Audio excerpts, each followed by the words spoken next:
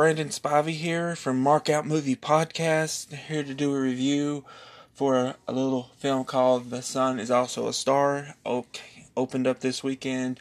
I'll go right into what it's about. It's about a girl named Natasha, who believes in signs and facts, not fate, not destiny, or dreams that will never come true. She is not the type of girl who meets a cute boy on a crowded New York City street and falls in love with him, not when her family is 12 hours away from being deported. Falling in love with him will not be her story. Daniel has always been the good son, the good student, living up to his parents' high expectations, never a poet or a dreamer. But when he sees her, he forgets all that. Something about Natasha makes him think that fate has something much more extraordinary in store for both of them. Every moment has brought them to this single moment. A million future lies before them. Which one will come true? So that's what it's about. I'll go into, the Rotten Tomatoes score real quick. It only got a 55%. IMDb's 5.5, so it equals up with the Rotten Tomatoes score.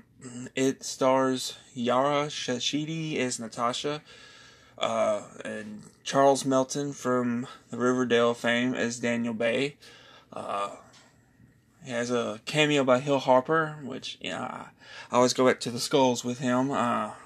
Joshua Jackson and Hill Harper, they were best friends in the Skulls. The late Paul Walker was in that movie. The great Craig T. Nelson, William Peterson from Young Guns 2 and CSI fame. I want to say this right now real quick. This movie, when I first saw the trailer, it didn't really do anything for me. It's like, yeah, okay.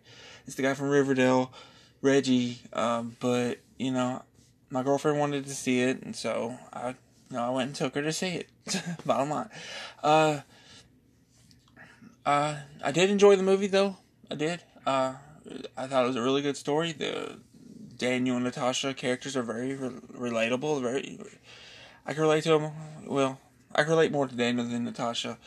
I believe in what Daniel believes in. He believes in fate. He don't really believe in coincidences. He believes in fate. That's what he believes in. And he's a dreamer. I'm a dreamer. So we have that going for us. Then Natasha challenges him throughout this movie, and I know a few girls like that challenge people. But she's a very likable character, and I liked their chemistry in the film. Now I know most people are gonna be like watching this movie. You can't fall in love in one day. That's not plausible. Now, here's what I think about that, though. I think if it's the right person, definitely can fall in love in one day. But it has to be the right person. You have to really connect, and so I don't think it's impossible to happen. I think it's definitely possible. I mean, they always say love at first sight. Is it true? Is it not true? It's not really about sight. It's about the connection. If you really connect with someone instantly, yeah, they could change your world in one day. I do believe that. But this is a pretty good cast. John Leguizamo, who plays a lawyer, is in this movie. I like him. I didn't go into spoilers or nothing. I promised a friend I wouldn't spoil anything about it. But basically, they're doing all kinds of stuff in this one day. I mean, she's got an appointment with a lawyer. He's got an interview with the lawyer. She's got to get a recommendation to go into a college. His family wants him to be a doctor. He doesn't want to be a doctor. He wants to be a poet. And I really enjoyed his brother in this movie, Charlie Bay, played by Jake Chow, I believe. Beth didn't like him. I liked him. He wasn't the good son. He was the black sheep of the family. They never pressured him. They never. If you ever seen the movie Twins, he's Danny DeVito. That's how I would relate him. He's Danny DeVito. The one that wouldn't amount to much. But anyway, that's what the story was about. I'll give my score, my markouts. I'm gonna give it a 4.2 2 out of 5 markouts. I really enjoyed the movie. I thought it was better than it had any reason to be. From the trailers, it came out. I think it came out a month after 5 Feet Apart. That was a really good movie. One of my best films I've seen this year. This actually may make my top 20. I really enjoyed it. It was pretty good. It will not work without the chemistry of Daniel and Natasha, though. It just will not work.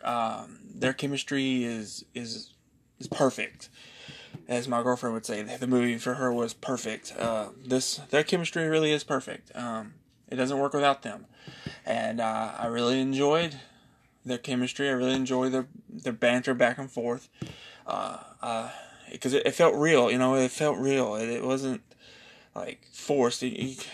Bad writing from a screenplay or nothing. It just felt like an authentic conversation back and forth.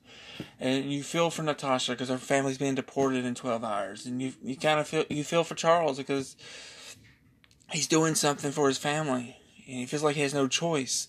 And I've been in that situation where you're kind of living a double life. You're wanting to do something else, but you're doing something else for your family. I've been in that situation before, and so I can relate to Charles.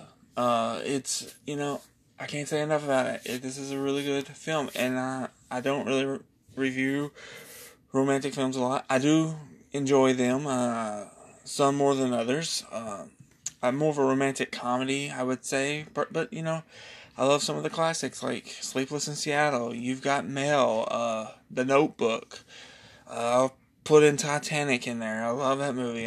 Notebook's probably my favorite, but I really love that movie.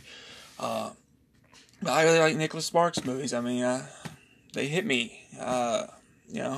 Yes, I'm a guy that's saying that. No, I'm not gay. But I really enjoy it. But this movie was really good. I do recommend you go seeing it. I haven't got the full results of the box office for the weekend. I know Friday it only made $1 million, so it's probably gonna make around $3 to $5 million for the weekend, which is not good. But it was on call to make only 5, And like I said, I know people went out and seen John Wick.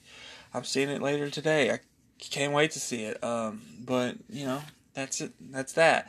This is, like I said, if you like romantic films, if you got a girlfriend, you got a wife, and you're listening to this, I recommend you seeing it with them. I really do. I think you both will find something pleasurable about this movie. I highly recommend it.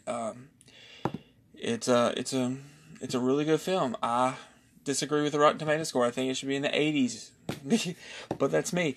I hope you've enjoyed this review. Like I said, my last review. Stay tuned for Tuesday's episode with the does it hold up? I almost forgot it. With 8-Legged Freaks and Tremors.